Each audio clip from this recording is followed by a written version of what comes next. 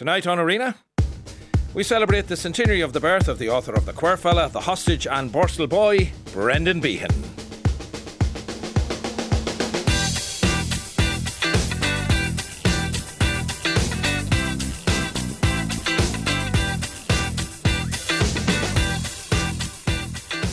The Irish aren't my audience, they're my raw material. Words from author, playwright and rebel Brendan Behan, who was born on the 9th of February 1923. And on Arena this evening, we are marking the centenary of his birth by looking at the literary legacy of the man who referred to himself as a drinker with a writing problem. There were many faces to Behan: his radical family background, his early days of imprisonment in Borstal for being in the IRA, his beginnings as a writer and his eventual success with his plays The Querfella and The Hostage on Broadway and on London's West End. His 1958 book, Borstal Boy, saw Behan exploit his incomparable command of the oral style of Dublin to produce a portrait of the artist as prisoner of national prejudice. He had become one of Ireland's most recognisable literary exports, but he had his demons too and died at the tragically young age of 41 after years of heavy drinking. With me in studio this evening to celebrate Brendan Behan, we have historian Donal Fallon, playwright and director Peter Sheridan, and musicians Derry Farrell, Anne Buckley and MacDara Yates, who will be part of Behan at 100, which is at the Liberty Hall in Dublin next Thursday. But before we talk about Brendan Behan, let's hear from Brendan Behan. A hungry feeling came on me stealing, and the mice they were squealing in my prison cell. And that old triangle is when jingle jangle. Brendan Behan there singing the old triangle, a song by Dick Shannon but made famous by Behan when he included it in his play The Querfella in 1954. As I say, this evening on Arena we're celebrating the 100th, the centenary, the anniversary of the birth of Brendan Behan. And let's start in the world of history with Donal Fallon. Bring us back to the early days, in fact February 1923, Donal, and the family into which Brendan Behan was born. Quite a household. So, yeah, and in February 23, the Civil War is still on, the Irish Revolution. I mean, people are debating if there's been a revolution at all. You know, Kevin O'Higgins has a beautiful line. He says, we're the most conservative people who ever had a successful revolution. And then there are others, I suppose, on the left who view things very differently. And that's the kind of household that Brendan Behan is born into. It's said that he first sees his father through the bars of a prison at Kilmainham Jail, which is extraordinary when you think about it. So, on one level, when a state, it comes into existence in the way we did, everyone's a child of the revolution, you could argue. But Behan is literally a child of the Irish Revolution. His mother has those connections to Cumann na Món. She'd been housekeeper in imagine being the housekeeper in Maud Gon's household. Rubbing shoulders with people like William Butler Yeats. The father, has this extraordinary revolutionary pedigree in trade unionism. So it's socialism, it's nationalism, it's internationalism, it's the feminism of his mother, it's literature. All of these things combine to make the young Brendan who he is. And what did the father work at when he was working, when he wasn't involved in revolutionary activities? The father was a trade unionist, but he was a house painter by trade. So that was a family tradition that Behan followed him into for a very brief period of time. And I think Behan's socialism was a little bit like Oscar Wilde's socialism, his hero, who believed that socialism was not having to work. Behan didn't feel that the paintbrush was for him. But the father was very respected as a trade unionist amongst the painters of Dublin. And on occasion, Stephen's work is still to be found. And you're laughing as you listen to a lot of that, Peter Sheridan. Your family, in fact, you were quite close. You were in and around the same place as the Behans a little bit later, but the same area when Behan was older, obviously. Well, they were just up there at Jemmy Gill's pub. People would know that landmark as you turn for Croke Park off the North Circular Road. That was Russell Street. They lived in number 14. And if you come back down the hill of the North Circular Road, you hit Seville Place, where we grew up, number 44, and where Luke Kelly went to school in the local school, along with myself and my brother Jim and so on. So we were separated by the hill from Portland Row up to the North Circular Road. So very much from the same neck of the woods. Brendan went to school in North William Street, and we went to Laurence O'Toole's. They would have been a kind of opposing schools. But yeah, we're very much from the same hinterland. Yeah, this was before the Beehans moved miles away to Crumlin, as In was thought at the time. 1935, yeah, when Kathleen got the keys to a house on Kildare Road in Crumlin, and Stephen was just mortified at the idea of living in a place that was actually closer to Kildare than it was to the city of Dublin. But you know, Kathleen had her way, and the family left one Sunday, and she threw the bits and pieces up on their Aunt Jack's cart, she sold coal, and they went out to Crumlin, where Brendan never settled and was never comfortable at number 70 Kildare Road. There's a lovely big plaque of Brendan's head on the house, and on the day it was unveiled, Kathleen said he never liked it here, but he loved the people. Oh, there you go, yeah. And very much, I suppose, that's in the spirit of the man, that love of Dublin and love of the people and the talk of Dublin, the speech of Dublin. One of the first great writers of the suburban experience as well, him and his brother Dominic, they really wrote about that sense of alienation in Crumlin, you know, no suburbia, only Siberia, as Behan put it. But yeah, this dream of these new working class, you know, suburban hinterlands on the north and south side of Dublin, Cabra and Crumlin, and then the reality that many people there felt a deep longing for the city centre that they'd come from. We shouldn't forget, we mentioned his family background. Peadar Carney, of course, was his uncle. Extraordinary. This is the composer of the words of the writer of the words of the national anthem, Hour on the Vein. We know it as Hour on the Vein, but I mean, it was known as the Soldier's Song when it was written. It would have been sung on the barricades during the Easter Rising. Peadar was up in Jacob's Biscuit Factory with John McBride and Tom McDonough during the Rising. So this is an extraordinary revolutionary pedigree. Yeah. And I suppose, Peter, it's not surprising then that he would get himself into some kind of trouble in and around those political thoughts and opinions, and that particularly came to the fore as he got a little bit older, and it's the subject of the novel that he wrote, Borstal Boy. You made the film version of that. Yeah, you can just imagine the arguments at home in the Behan household, you know, between Stephen and Kathleen. Kathleen, who was kind of more of a communist leaning almost, she was a kind of a red, and Stephen, who just wanted to rear a family and get on with life and be a painter and be involved in the union. And Brendan always felt that, you know, the partition of Ireland was unfinished business. And that the generation that should have sorted it out didn't, and it was going to be left to his generation to finish the job out. So there were constant rows in the house, killings going on over political positions that people took, and the idea that Ireland was an unfinished problem. And did Brendan lie more on the mother's side of the argument or the father's side? He was very much a Republican, yeah. Brendan. He was very much a Brits out. He grew up in that tradition. And then hung Would you around. be closer to the mother's side of opinion? And hung around with people who were of that persuasion. You know, when he was a kid, and this is kind of part of the genius of this man, of the extraordinary talent that he had in so many areas of his life. But by the age of 8, he knew Robert Emmet's speech from the dock off by heart. So he used to be brought to Republican meetings and Sinn Féin meetings, and they'd put him up on the counter, and he'd go, and off he'd go saying the Robert Emmet speech from the dock, and the crowd, of course, would go mental for this 8-year-old guru who was up there, standing up there, delivering this extraordinary speech. And he was just brilliant at it. He was brilliant at that kind of stuff. He had great remembrance. He could remember things all the time. Like, I mean, he was a published poet by 12 years of age in the Republican press. And we're very lucky, you know, that we're sitting here talking about Brendan Behan, because had the teenage Brendan Behan had his way, we mightn't be here. I mean, he tried to go to the Spanish Civil War. He had this fire of youth, and thankfully Frank Ryan had the good sense to say, you're far too young to go. But, you know, great talent like the poet Charlie Donnelly died in the battlefields of Spain. And young Brendan wanted to go out there and fight with them. So when he's a teenager, he wants to be there in the thick of the battle. Well, of course, it was in his teen years then that he got himself into trouble and landed in Borstal.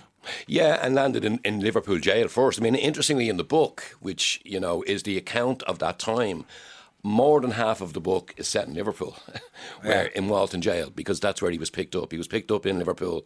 He was brought to an adult prison where he was interrogated. Walton Jail was not a nice place to be. It was a definitely not nice place to be, and he took a terrible beating there at 16 years of age, because he was a small, skinny kid. He wasn't the Brendan Behan we remember of this plump kind of guy. He was a very vulnerable kid.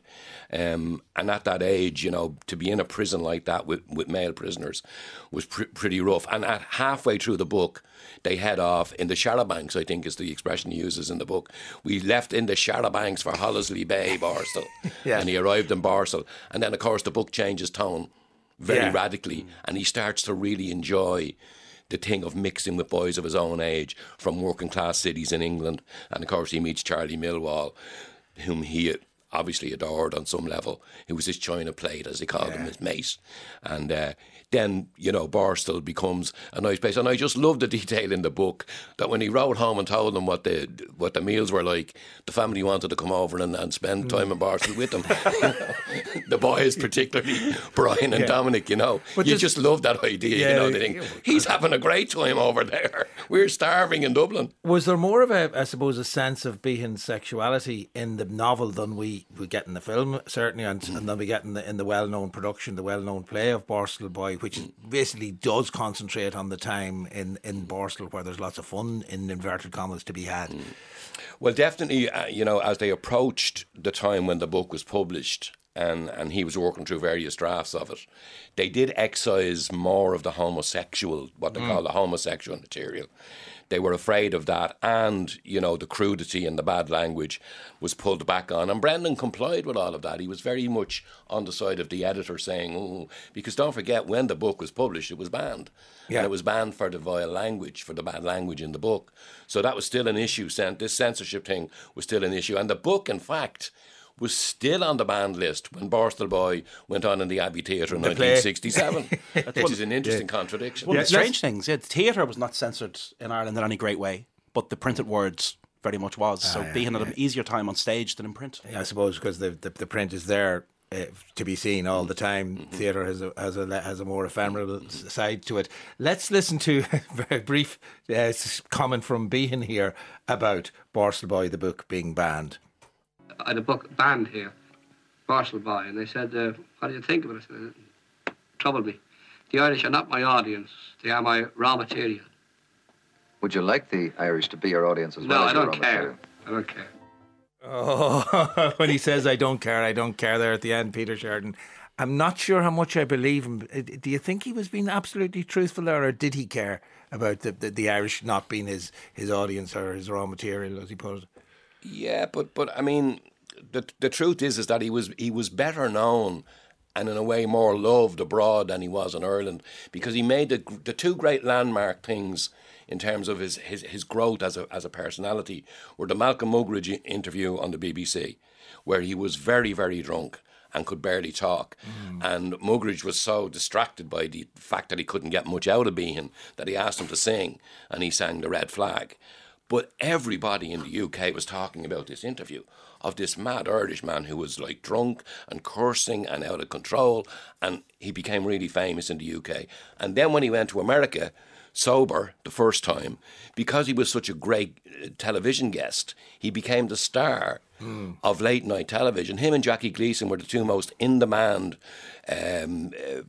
people for late night television, and Brendan, who had a pedigree of somebody who had served time for the IRA in an English prison, you didn't get better credentials in America than that to be on late night television, and of course he became an absolute rock star. Let's have a clip of him. This is in a conversation with Ed Morrow. Again, you're talking about that type of television, and Jackie Gleason is in the midst of this clip again, and once again Brendan Behan not to be messed with, as you'll hear in this clip.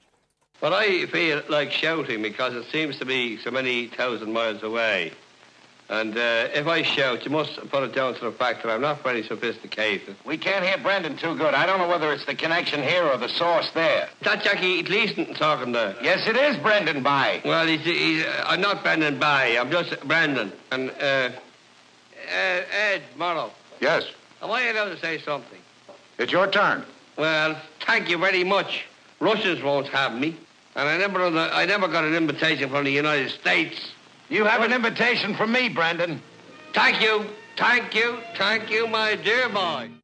I wouldn't fancy having to deal with Brendan Behan in an interview like that, Peter. Now, interestingly, Brendan was in Dublin that interview, and the others were in America. That was kind of why he was trying to figure out what was going on. What's happening? But of course, he did appear with Jackie Gleason later beside on. him. Let Jackie Gleason talk.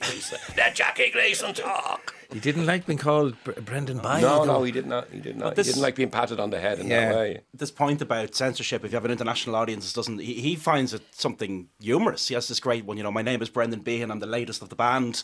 Although we're small in number, we're the best band in the land. If you have an international audience, censorship doesn't affect your career. But there's all these great Irish writers, and Sinead Gleason's done great work in this in recent years. People like Nora Holt, who no one in Ireland has really heard of because their writing career was in Ireland, and censorship could be the end of a career. But for Brendan, I think being censored in Ireland probably sold more books abroad. Yeah. Derry Farrell sitting patiently behind us there. He's going to do a bit of singing for us. But I suppose Kathleen Behan, we were talking about Kathleen Behan. We did a special programme on St. Bridget's night. We touched on Kathleen Behan and the kind of a nature of a singer she was. She was hugely important in terms of singing songs, first of all, but also in the development of the young Behan, I would say, Derry. Yeah, and I heard them first. I was lucky enough to actually from Crumlin myself. Funny enough, I stone's throw from the house there myself, And I heard Brendan singing first. I went back to I done everything a bit backwards in my life, and I went back to school when I was older to learn about music, and I heard Kathleen Behan singing then, and I was like, there's an awful lot of truth in that singing there. You kind of get to learn about that, and. Yeah, her she was a strong woman, wasn't she? Certainly had that. And the song you're going to sing for us, in fact, is I don't know if you learned it from her, but you probably heard her singing it. I definitely heard her singing it on those couple of tracks that those few tracks that she recorded, And I'll sing a song for you called Biddy Mulligan here, and this is a great song, Maybe it goes like this.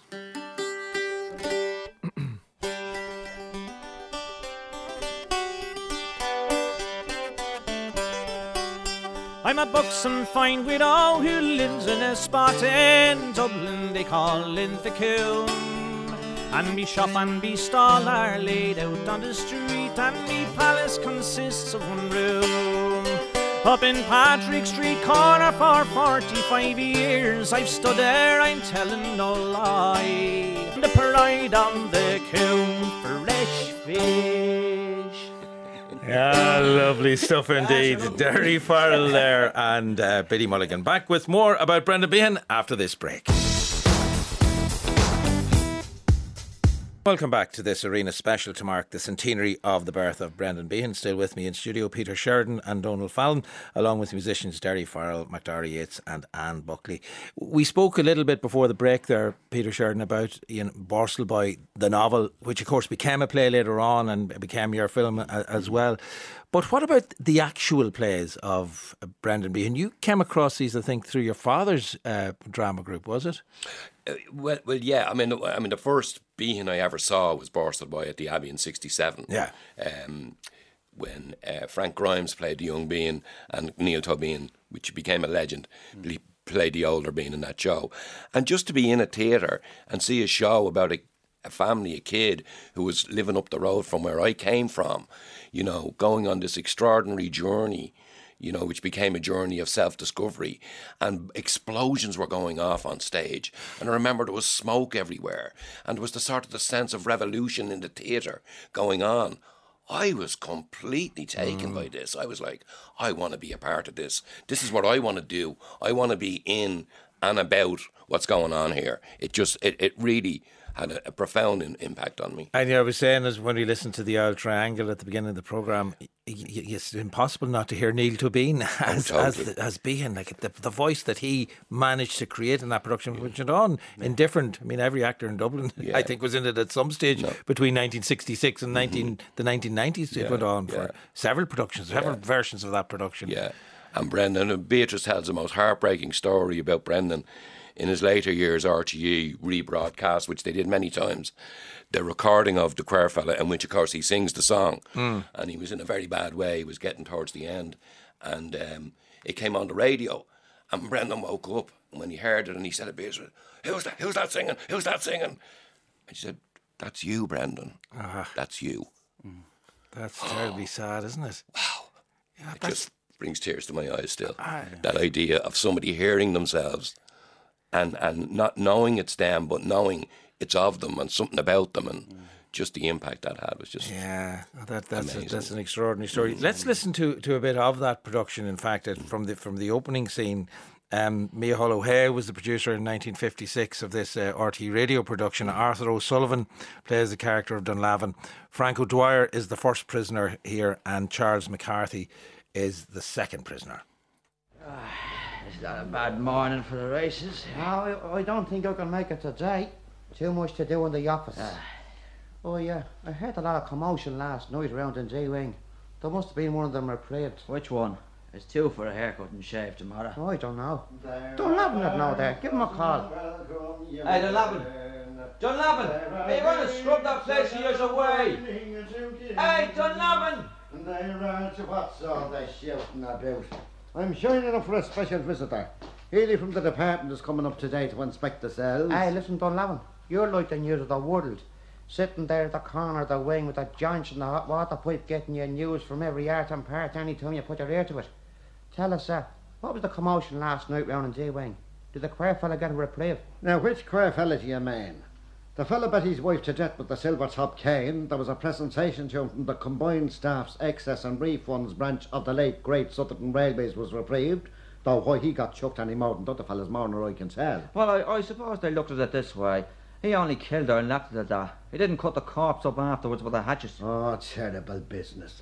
There's nothing so common as a hatchet. Real bogman act. Nearly as bad as a shotgun, or making a mistake and getting the weed killer mixed up with the stirabout. But a man with a silver top cane, oh, that's a man that's a step above buttermilk, no matter how you look at it. Arthur O'Sullivan as Dunlavin, Frank O'Dwyer as first prisoner, Charles McCarthy as second prisoner in Micheál Ó Hare's production of Behan's the Queer Fella from 1956 for RTE Radio. And radio drama had a very special place. But Peter, as you listen to that, it's impossible not to remark on the quality of that dialogue. It's extraordinary. Yeah, I mean, his dialogue is just of Dublin and about Dublin. And they said when they produced it first in 1954, the stage play in the Pike Theatre, where my great mentor Alan Simpson and Carolyn Swift were the joint artistic directors. I think there were 28 speaking parts in The Queer Fella, and the theatre held 50. So there were as many in the show as there were in the audience, and it got so packed that the actors had to queue up in the laneway outside the Pike and enter in through the door in order so that they wouldn't crush each other backstage. I mean, this is how they were putting the play on. It was very much, we're putting this play on because we believe it's great work, but they weren't in a theatre that was equipped to put on that play. Isn't there an old equity rule that you're not supposed to put the play on if the audience isn't twice the cast on stage plus one? That's so correct. 228 is 56 plus 1 is 57. No way we're going to get 57 people into the play. Yeah. But it was just an extraordinary time, and I mean, the play immediately preceding that was Waiting for Godot in the English language world premiere. When you think of that back in 1953, 54, and talking about censorship, within a couple of years the Pike Theatre's being closed down because they produced the Rose Tattoo and show a condom on stage. I mean, these were the times we were living in back then. This is the kind of hypocrisy that Behan was fighting against back in the early 1950s. They're putting on Bertolt Brecht. You know, it's a truly European theatre as well as a great Irish theatre. But you talked about your earliest memory of seeing Behan on stage being in the Abbey. We shouldn't forget that. I mean, the Abbey reject Behan, and it's the Bohemian theatre world. It's the Pike, but also it's Joan Littlewood and the Theatre Workshop in Britain that sees the brilliance in all of this. Yeah, because initially he was certainly not lauded, and was part of that the censorship, and inevitably the name of John Charles McQuaid is going to come up once you get into what was happening in any form of cultural activity at this period in time. The theatre is very heavily censored in Britain at that time, and in Ireland the theatre is a lot freer than the printed word. I think it's more just the conservative forces that were there in the Abbey at the time, Blythe and others. But then you have the Theatre Workshop, and Joan Littlewood, I think she lives that idea that Bertolt Brecht has that great line. He says, art is not a mirror held up to society, it's a hammer with which to shape us. And she feels that too, and she's putting on, Sheila Delaney, these great kind of working class British playwrights, and she sees Brendan Behan as part of that great project as well. Yeah, let's listen to have a clip of Joan Littlewood and her reaction to first reading Behan's plays and how she felt. And I read about 5 pages and it leapt off the page. One didn't have to read any more, and I sent a wire right away, come. We were very broke, and he wired back and he said, I haven't my fare. So he sent his fare and he drank it, and he said, I'm not an alcoholic, I'm saving up to be one. And finally, because we were so hard up, we managed to send him a ticket instead of the money, and he arrived one Saturday afternoon in the bar downstairs where I just met you, very shy, came with a young painter friend. I said, well, you were a bit late. And I was very, very loath to do anything to the work because it flowed with all the things that have been since said about his magnificent writing. And I didn't want to tamper, but I had to do the first act without his presence. And I said, now, tomorrow morning you'll see what we're doing with the first act. And he sat and he laughed at his own jokes. And at the end he said, oh, Christ, I'm a fucking genius. And that was that. And I wondered how because he didn't bother much about stage directions like most good dramatists. He wasn't bothered about that. It flowed from his pen, and he left it till someone would bring it to life and let it grow. And that's Joan Littlewood there speaking about a production, about to happen production of The Hostage. A little bit of language, obviously, at the end of that clip. Sorry, she was quoting Brendan Behan. It was hardly going to be super clean in the process. But it's interesting, I suppose. There's a temptation to think, because it had been, it had existed, The Hostage first as an Irish language play. There's a temptation to think, oh, that Brechtian style and that stuff that happened with it, that was Joan Littlewood and her theatre. But she's very clear on where the genius, without the expletive, where it lies, Peter. Well, Ungeal was obviously the Irish language version of the play, which opened in 1958. Actually, it opened on Bloomshead the 16th of June in 58 in the Damer Hall in Stephen's Green on a grant from Gael Lynn. He got a grant from Gael Lynn to write the play. And then Joan, because she had done The Quare Fella, wanted to see what she could do, maybe open the play out a little bit.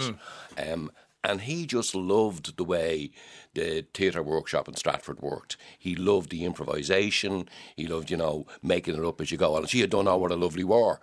She had sent the actors out to find characters and come back and reveal these characters who had all gone off to fight in the war, with all the great First World War songs. So Brendan was now in this atmosphere of creativity and work and working in that way, in that workshop way.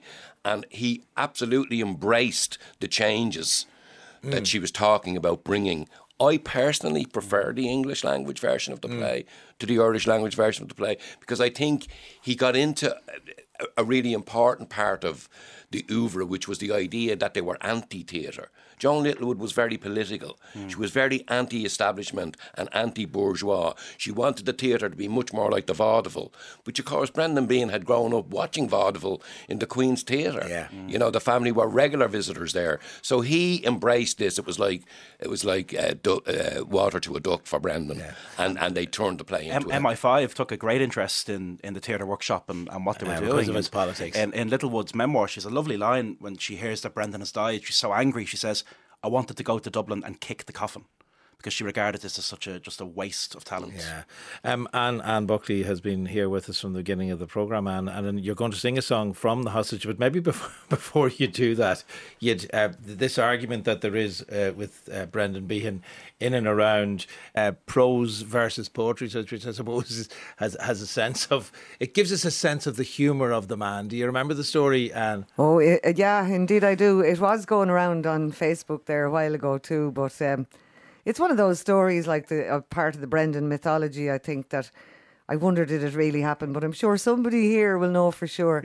It was just one where he was supposed to have been taking part in a literary debate or discussion on the difference between prose and poetry, and some professor had gone on at length about the subject, and Brendan, brevity being the soul of wit, he comes along and he says, there was a young fella called Rollocks who worked for Ferrier Pollux. He walked on the strand with a girl by the hand, and the water came up to his ankles. Now, he says, that was prose. He says, but if the tide had been in, it would have been poetry.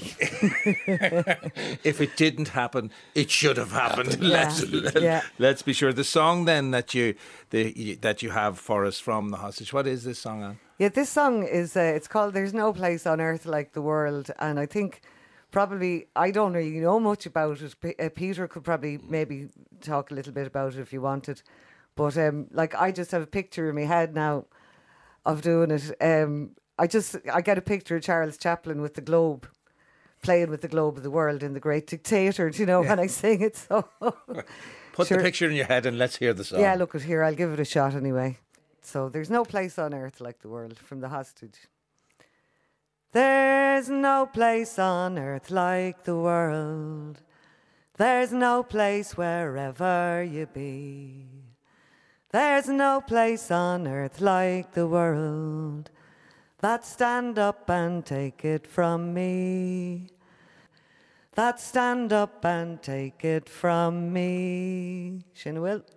Gormeda Mahagat go hauling our father. What a brilliant song, and the lyrics of that in there when you listen to them, Peter Sheridan, you know, they're hilarious, of course, but boy, do they have political content and points to make. The other guy in the hot, don't muck about with the moon.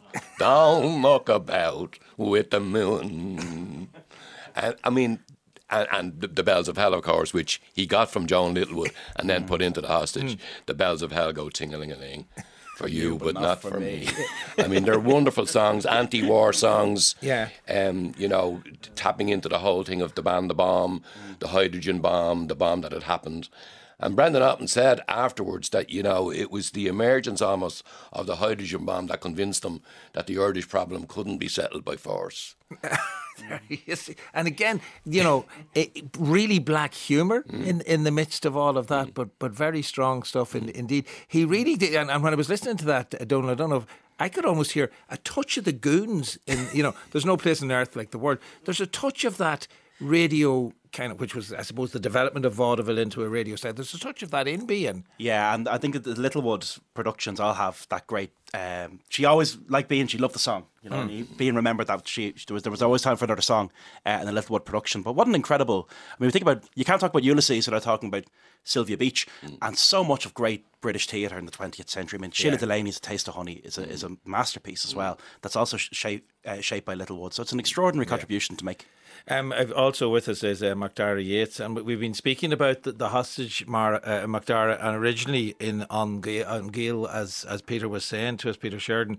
Has his Irish writing, particularly his poetry, since we were talking about the tide been in and the tide been out, has his poetry been forgotten along the way as well? I would say 100%. I think if you ask the average man on the street in Ireland what they know about Brendan Behan, I'd say they'd be surprised to learn that he ever wrote in Irish at all.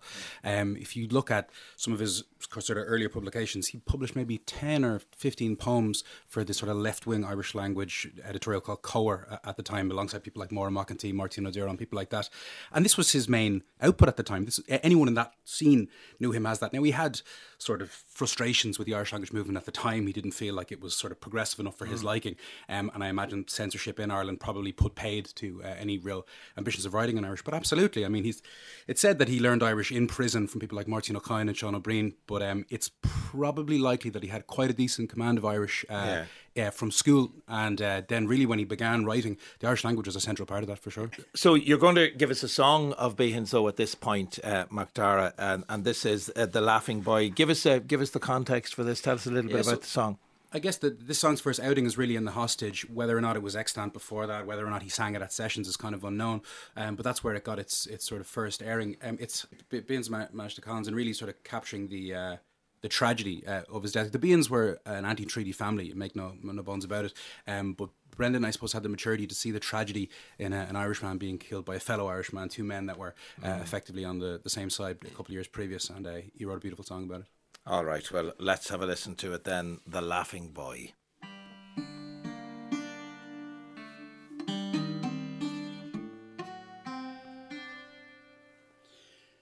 It was on an August morning, all in the morning hours, I went to take the warming air, all in the mouth of flowers. Macdara Yates there with The Laughing Boy, and back with the final part of our Brendan Behan celebration after this break.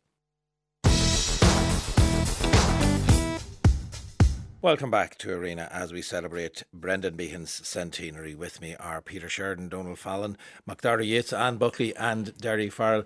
Peter, we've been speaking to a large extent about his work, about the novel, The Borstal Boy, the plays, and indeed the poetry, as MacDara Yates was telling us about before the break there. You can't avoid the troubled personality, though, when it comes... I mean, the fact that he himself referred to himself as a drinker with a writing problem says a lot, doesn't it? It's a genius line. It is. He had that great ability to nail it, didn't he, with one line. He also said, I drink to make other people interesting. Which is a fantastic, one of my favourite lines about drinking, you know. Back in the mid-50s when, that golden age of his work, like from 54 to 58, he was revising Borstal Boy, which he'd been kind of writing on and off for 10 years. And he had a good routine. He went to Connemara on a grant to improve his Irish. For a man who spoke such beautiful Irish, even the fact that he wanted to improve it tells you a lot about him.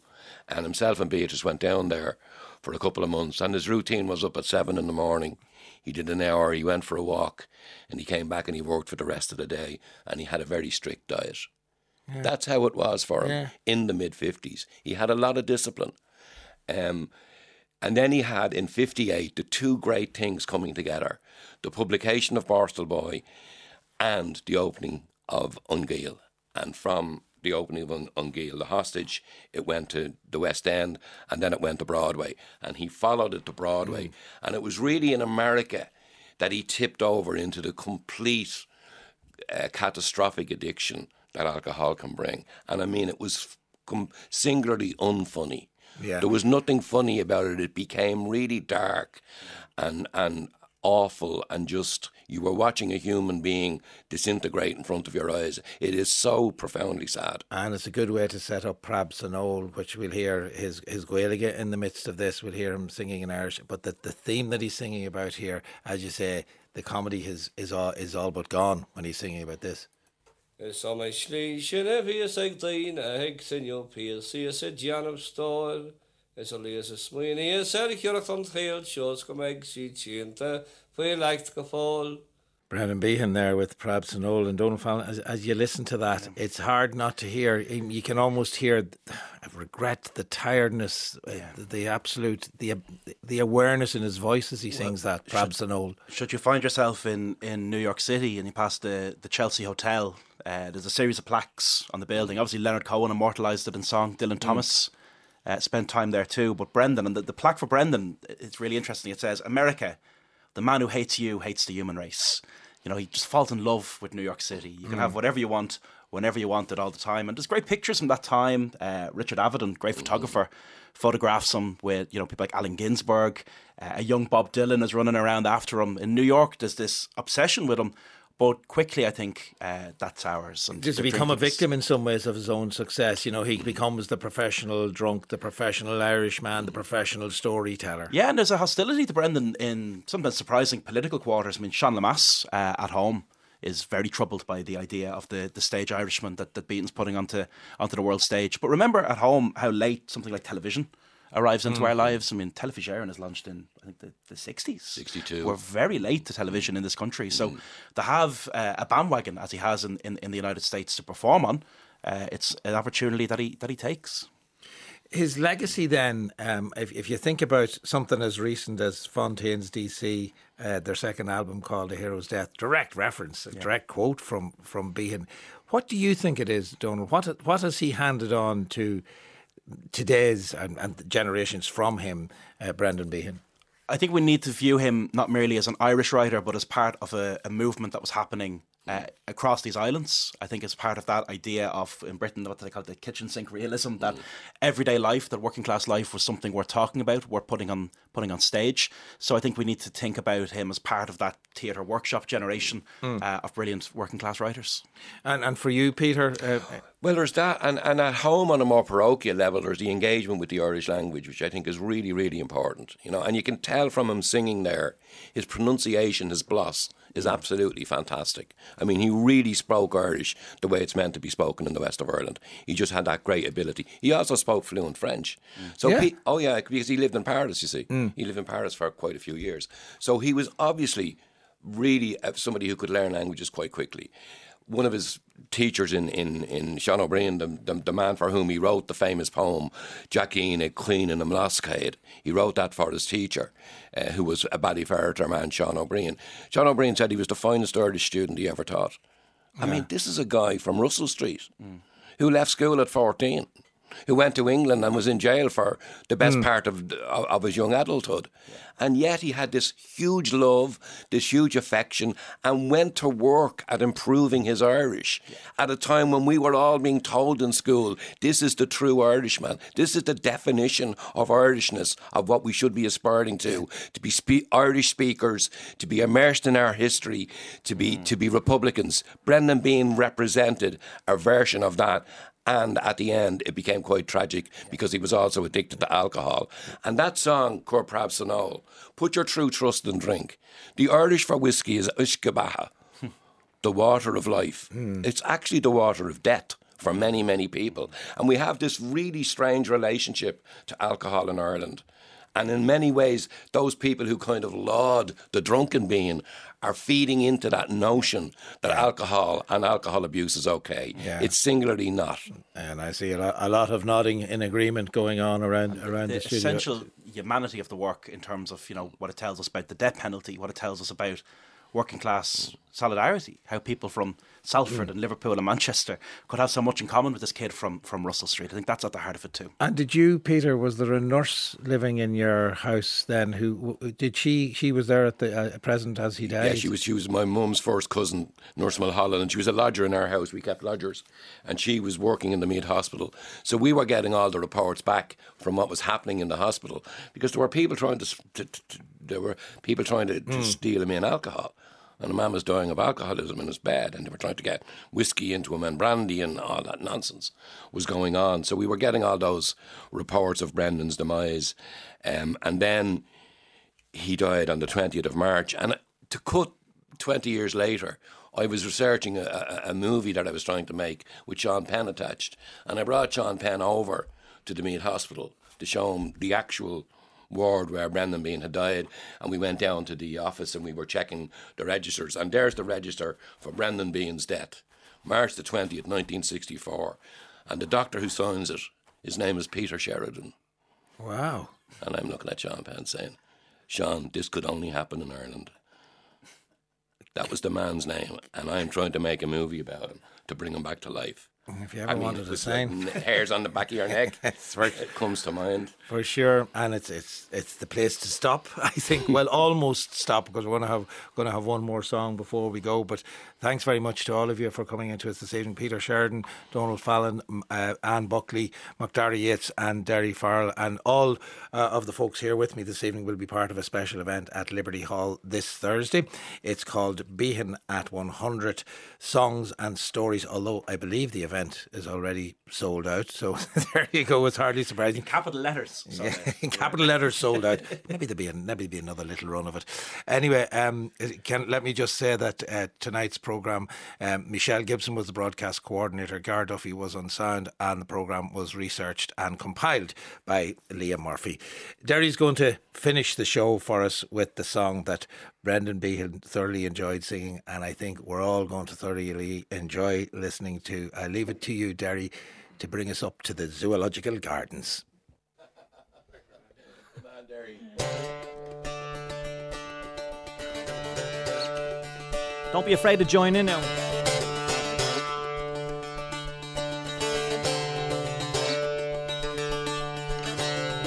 Oh, thunder and lightning is no lark when Dublin city is in the dark. And if you've any money, head out to the park and view the Zoological Gardens. And if you've any money, head up to the park and view the Zoological Gardens. That was Sean Rocks with a special edition of Arena celebrating the centenary of Brendan Behan's birth. And there's lots more too over on rte.ie/Brendan-Behan. And on TV nationwide as well. We'll have a special about him on Wednesday night at 7.